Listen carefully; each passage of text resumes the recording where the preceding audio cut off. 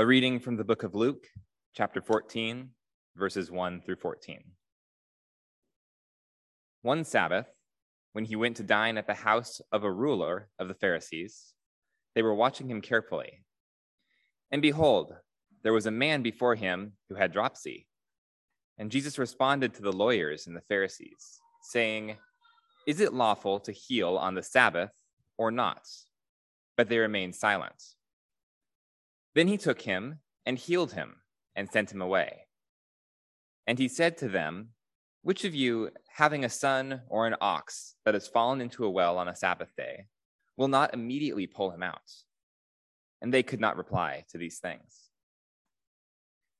Now he told a parable to those who were invited, when he noticed how they had chosen their places of honor, saying to them, "When you are invited by someone to a wedding feast, do not sit in a place of honor, lest someone more distinguished than you be invited by him. And he who invited both of you will come to you and say, 'Give your place to this person.' And then you will begin with shame to take the lower place. But when you are invited, go and sit in the lowest place, so that when your host comes, he may say to you, 'Friend, move up higher.' Then you will be honored in the presence of all who sit at the table with you. For everyone who exalts himself will be humbled, and he who humbles himself will be exalted." And he said also to the man who had invited him, "When you give a dinner or a banquet, do not invite your friends or your brothers or your relatives or rich neighbors, lest they also invite you in return, and you will be repaid. But when you give a feast, invite the poor, the crippled, the lame, the blind. And you will be blessed, because they cannot repay you, for you will be repaid at the resurrection of the just." The gospel of the Lord. Our Father, we come before you this morning. We trust that that as we've sung this morning, that you're close by, that you will hold us fast. We ask that you would speak to us this morning. We ask that you would send your Spirit upon all of us, give us wisdom, give us eyes to see and ears to hear, that we would not just learn about you, but that we'd encounter you, that you would change our hearts where they need to be changed, purify our minds where they need to be purified. We ask that we'd be more like Jesus. In your Son's name we pray. Amen. So if you would turn to our gospel reading this morning, it's in your bulletin. You'll see that one last time this summer, we are back in the book of Luke. We're kind of in the middle part of the book of Luke. This time it's chapter 14. That's on page 10. So here we're jumping into Luke's record of Jesus's life right in the middle of a journey. Jesus is on a journey moving south towards the city of Jerusalem. And it's the last time that he's going to make this journey before he is nailed to a cross and killed. If you were with us last month, you'll remember we looked at a few different parts of this journey.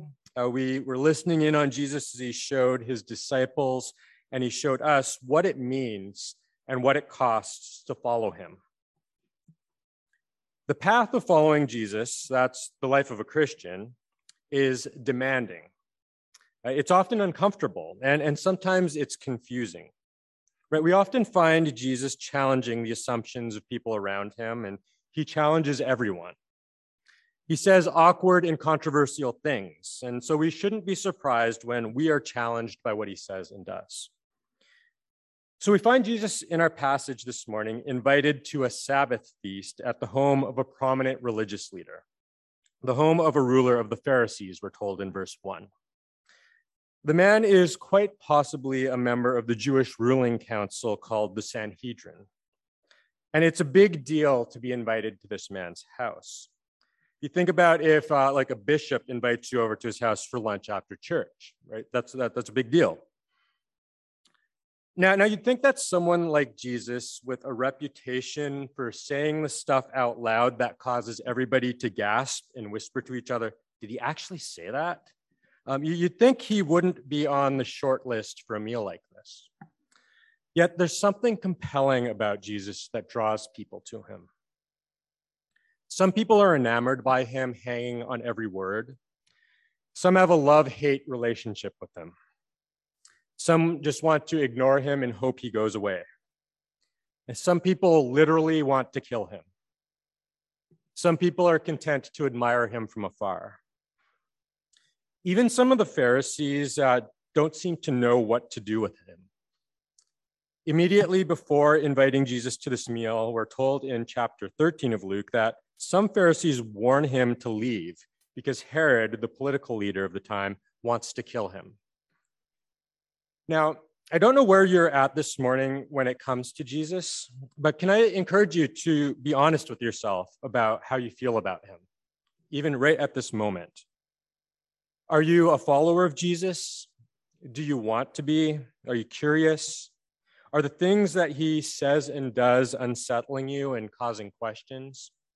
It doesn't matter if you're a follower of Jesus or if you're not. Sometimes he just unsettles us and causes questions when we really look at what he has to say. Now, one of the things that has come up in the broader section of the Gospel of Luke that we've been dipping in and out of over the summer is that being a follower of Jesus impacts every part of our lives. The call to follow Jesus is open to everyone. But to everyone who responds to his call, there's nothing that can take priority over following Jesus. It's not that those other things in our lives aren't important. Things like our possessions or family obligations, our vocation, or issues such as ethnicity or gender. It's just that those things are reshaped and transformed as Jesus brings restoration to our lives by ordering those things around him. So in Luke 14, we find Jesus turning our attention to yet another aspect of our humanity that is shaped by being his follower, our relationships with other people. So relationships, whether they're business relationships or family relationships, whether they're romantic or casual, if it's about having deep best friends, right? All these relationships are important. But these relationships can be unhealthy, and they can be manipulated for selfish reasons. And that's actually what we see examples of in our passage. We see destructive motivations for how we relate to other people, and we see Jesus exposing those motivations and pointing us to what frees us to truly love and honor others. So I'd like to suggest to you that what we see here is that a follower of Jesus will have relationships that are motivated by three things, at least three things. There's three things that I see here. The three things are humility, selfishness, and hope. So it's humility, selflessness, and hope, all right? I trip up because actually, we don't actually see those three things exhibited in our passage. What we actually do see are examples of status seeking, and we see examples of selfishness. And we see a desire for immediate recognition driving the actions of dinner guests. That's what Jesus is calling out. So let's take a look and see where all of this is in there. Jesus shows up at this Sabbath feast. Now, regardless of how some of the Pharisees felt about Jesus when they warned him to leave because Herod wants to kill him, we see the resolve of some of the most powerful and influential of the Pharisees to make Jesus conform to their expectations of what it means to follow God in the events surrounding the Sabbath meal. You see, Jesus has been invited to the meal. And this in itself is not shocking to us. It's happened many times before. It seems Jesus is quite a good party guest. His first miracle, after all, was turning water into wine at a wedding feast, right? He seems like a guy you want to have around when you throw a party. But right away, we're told that the Pharisees are watching him carefully. Why? Well, for some reason, there's a man with dropsy present. Now, dropsy is an illness where your body, especially your limbs, will swell with excess fluid. And so the man is very noticeable, and it's obvious what he's suffering from. And the language used of watching that describes what the Pharisees are up to, it tells us that they're basically spying on Jesus. He's being set up. We don't know if the man was planted there or not, but the Pharisees are not too concerned with the well-being of this man. Well, regardless of how the man ended up there, these guys are prepared. The Pharisees have invited lawyers, and these lawyers are experts in religious law. These guys could easily pronounce what is permissible and what is not on a Sabbath day, which is a day of rest. And so by this point, it's not really surprising what Jesus is going to do when confronted with someone in need of healing on the Sabbath. He's healed people repeatedly on the Sabbath in the 3 or so years of ministry leading up to this. But Jesus is prepared too. He actually says a few words to the lawyers and Pharisees for which they actually have no response.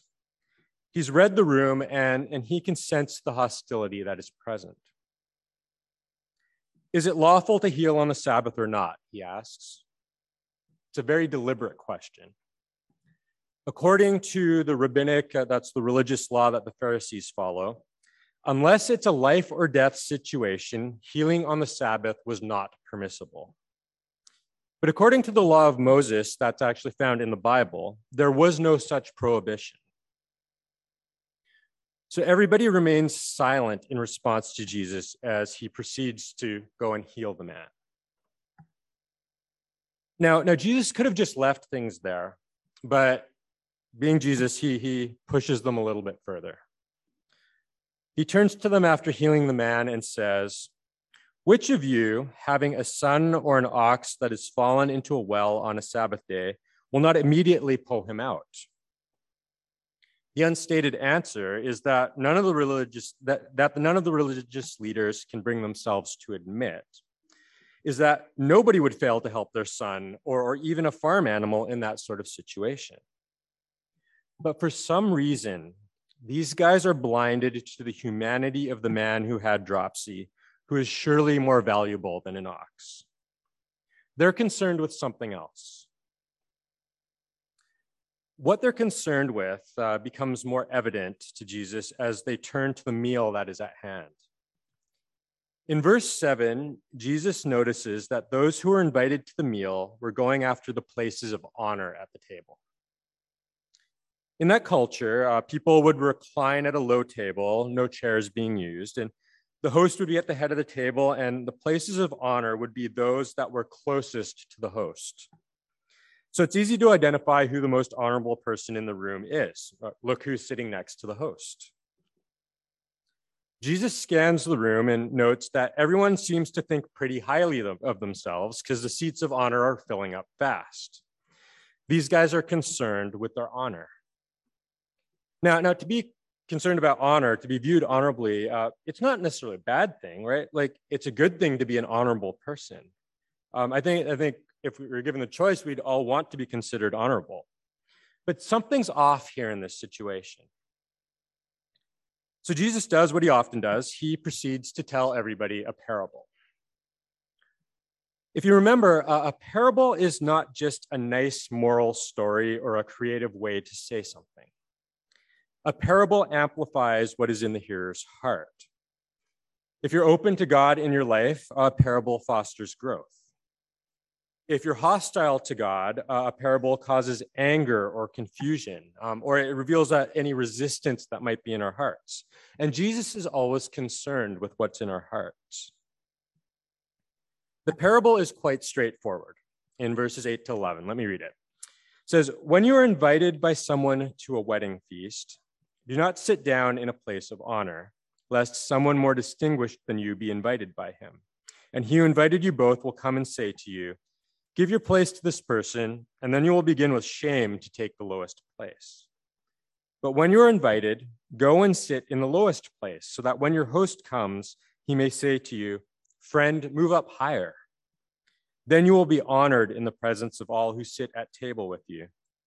For everyone who exalts himself will be humbled, and he who humbles himself will be exalted. Now, honor, as we're seeing it here, is basically a recognition of the importance or character or esteem that's given to an individual by a group. There's different ways of showing honor in different contexts. In some cultures, standing up when somebody enters into a room is a way of showing honor. In others, serving them first is how we honor them or show that they're honorable. In this context, it's given by seating position.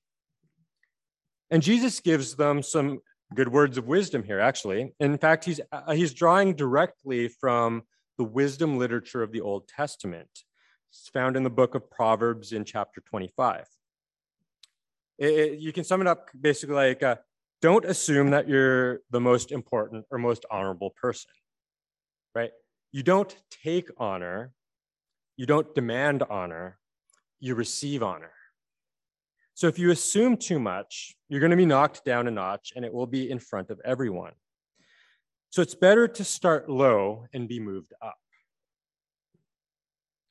In our culture today, we may not take part in meals in the same way as in our passage, but I think we have social habits that convey honor, even if that's not what we call it. And we have our own ways of pursuing honor. Right? That communal recognition that reinforces our status and character and influence. We want to be invited to the right dinner at the exclusive restaurant, right? Or we get an invite to a gala where we can work the room and expand our networks. We value access to the right club or an invite to a professional network. And it's so easy, we just fall into seeking out the place of honor that Jesus is actually calling out.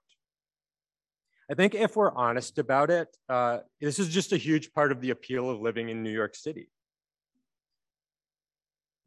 But Jesus ends this parable with a word on humility. That's one of the things that should be driving our relationships. He says, for everyone who exalts himself will be humbled, and he who humbles himself will be exalted. In talking with the lawyers and the Pharisees, Jesus speaks against the impulse to exalt ourselves rather than wait for the affirmation of others. It is understandable that we might be tempted to think of his reference to humility as just a call to think less of yourself. But humility is not, woe is me, I am merely a worm. Humility is seeing yourself properly, as you really are. And for a Christian, humility is seeing yourself as God sees you. And so for some of us, humility does require us to be knocked down a few notches. We do think too highly of ourselves. But for others of us, humility is standing tall with dignity. And here's what I mean. When someone comes from a place of status or wealth or privilege, such as the Pharisees in our passage, the temptation is often to think of yourself more highly than you ought to, hence the warning against seeking out places of honor. But when you come from a background that is not looked upon highly, such as coming from poverty or disability, or if you have a family history that has slavery or servitude, your experience of humility is different. When you've experienced trauma, all of these things, the temptation becomes that you wrestle with inferiority. It's hard to believe that God would love you. And that's why I think the encounter Jesus has with the man with dropsy is so powerful here. Jesus was bestowing dignity on the man with dropsy when he healed him. So as we're starting to see that humility lies at the core of our relationships, or should lie at the core of our relationships, not just with each other, but also with God. Jesus, again, isn't content to just leave us there. He pushes in deeper with another challenge. Rather than being consumed with seeking honor in our social interactions, he challenges us to do something that is selfless. Jesus turns to the host of the dinner the man that invited him, and says one of those things that most of us wouldn't say to a prestigious host. Right? Is, when you throw a party, you shouldn't invite your friends and family and rich neighbors, right? Those people will most certainly repay you by inviting you back. Right? The host is probably looking around at all of his guests who are in the same class and social circles as he is and feeling uncomfortable. Now, when you give a feast, invite those people who can't repay you, the poor, the crippled, the lame, the blind. Right? Can you feel the discomfort growing in the room? It's like Jesus is saying to them, remember that man with dropsy earlier in the evening? The man you tried to use to trap me in some legal controversy? Why is he not here? And what Jesus is doing is laying bare the selfish motives of the religious leaders and how they structure their relational circles. Jesus was bestowing dignity on the man with dropsy when recognition of that very dignity of a fellow human being was being withheld by the religious leaders under the guise of following the law, under the guise of wanting to look good before God. See, honor is not something you grab at, it's something that's given. But these religious leaders are grasping after not only honor in the eyes of others, but honor in the eyes of God. And they're so concerned with preserving their own honor, they walk all over the most vulnerable. So Jesus challenges them. When you have a feast, invite those very people that you think you're too good to hang out with, especially the people with limited or no social capital.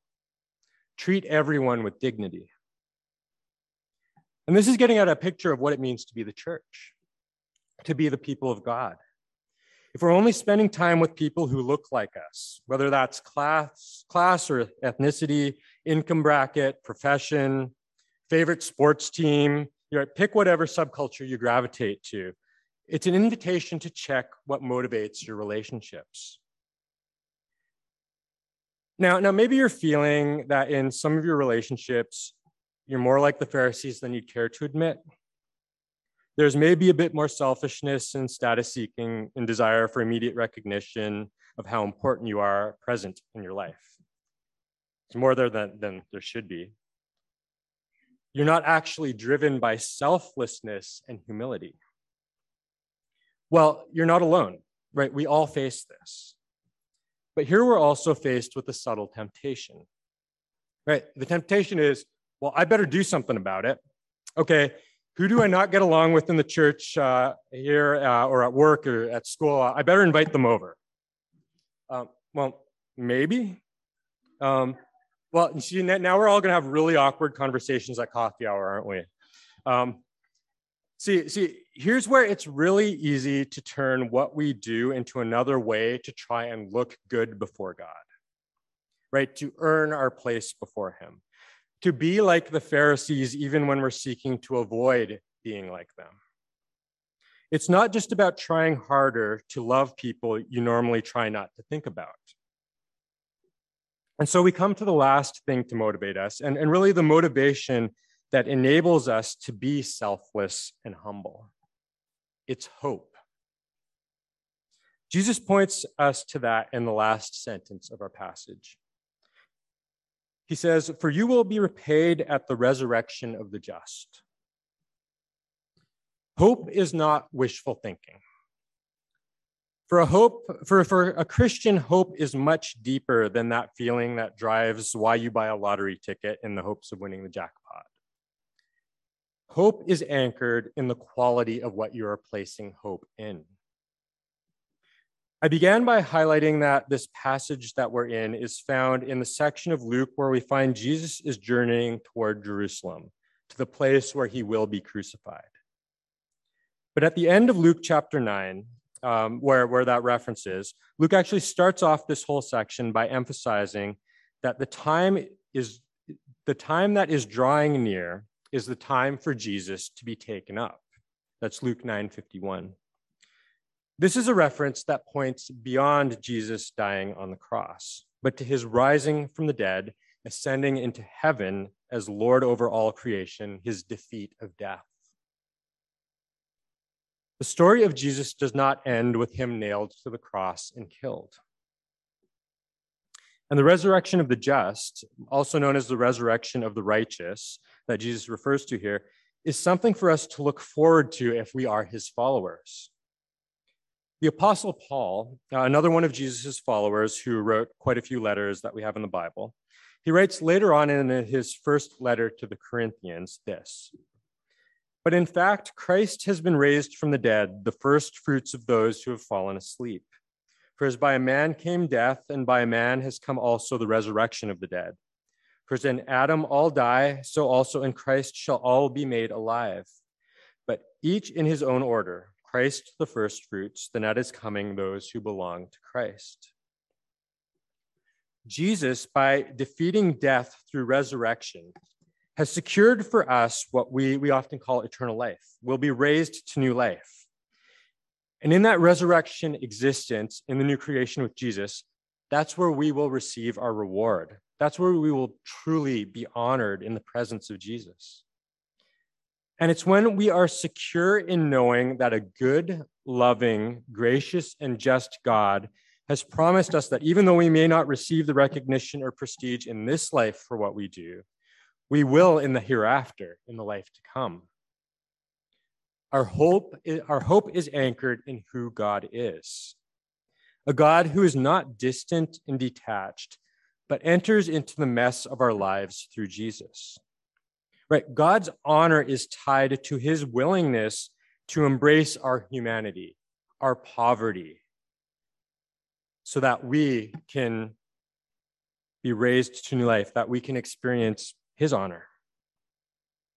And Jesus is the one who is perfectly selfless and humble.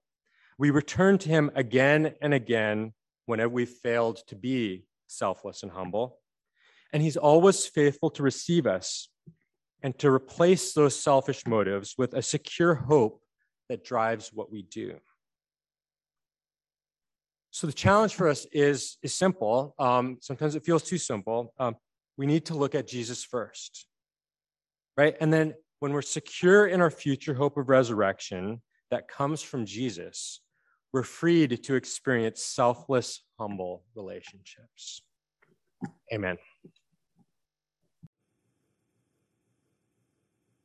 Hello, everyone. My name is Jim Saladin. I'm the rector here at Emmanuel Anglican Church. Our church exists to see and describe and to reflect the beauty of Jesus Christ for the flourishing of our city. And I hope this podcast encouraged you in that way towards Christ. If you're here in New York City, we'd love to see you. Please join us on Sundays at 11 a.m. Generosity drives everything we do at Emmanuel. And if you'd like to contribute, please visit www.emmanuelanglicannyc.com/give.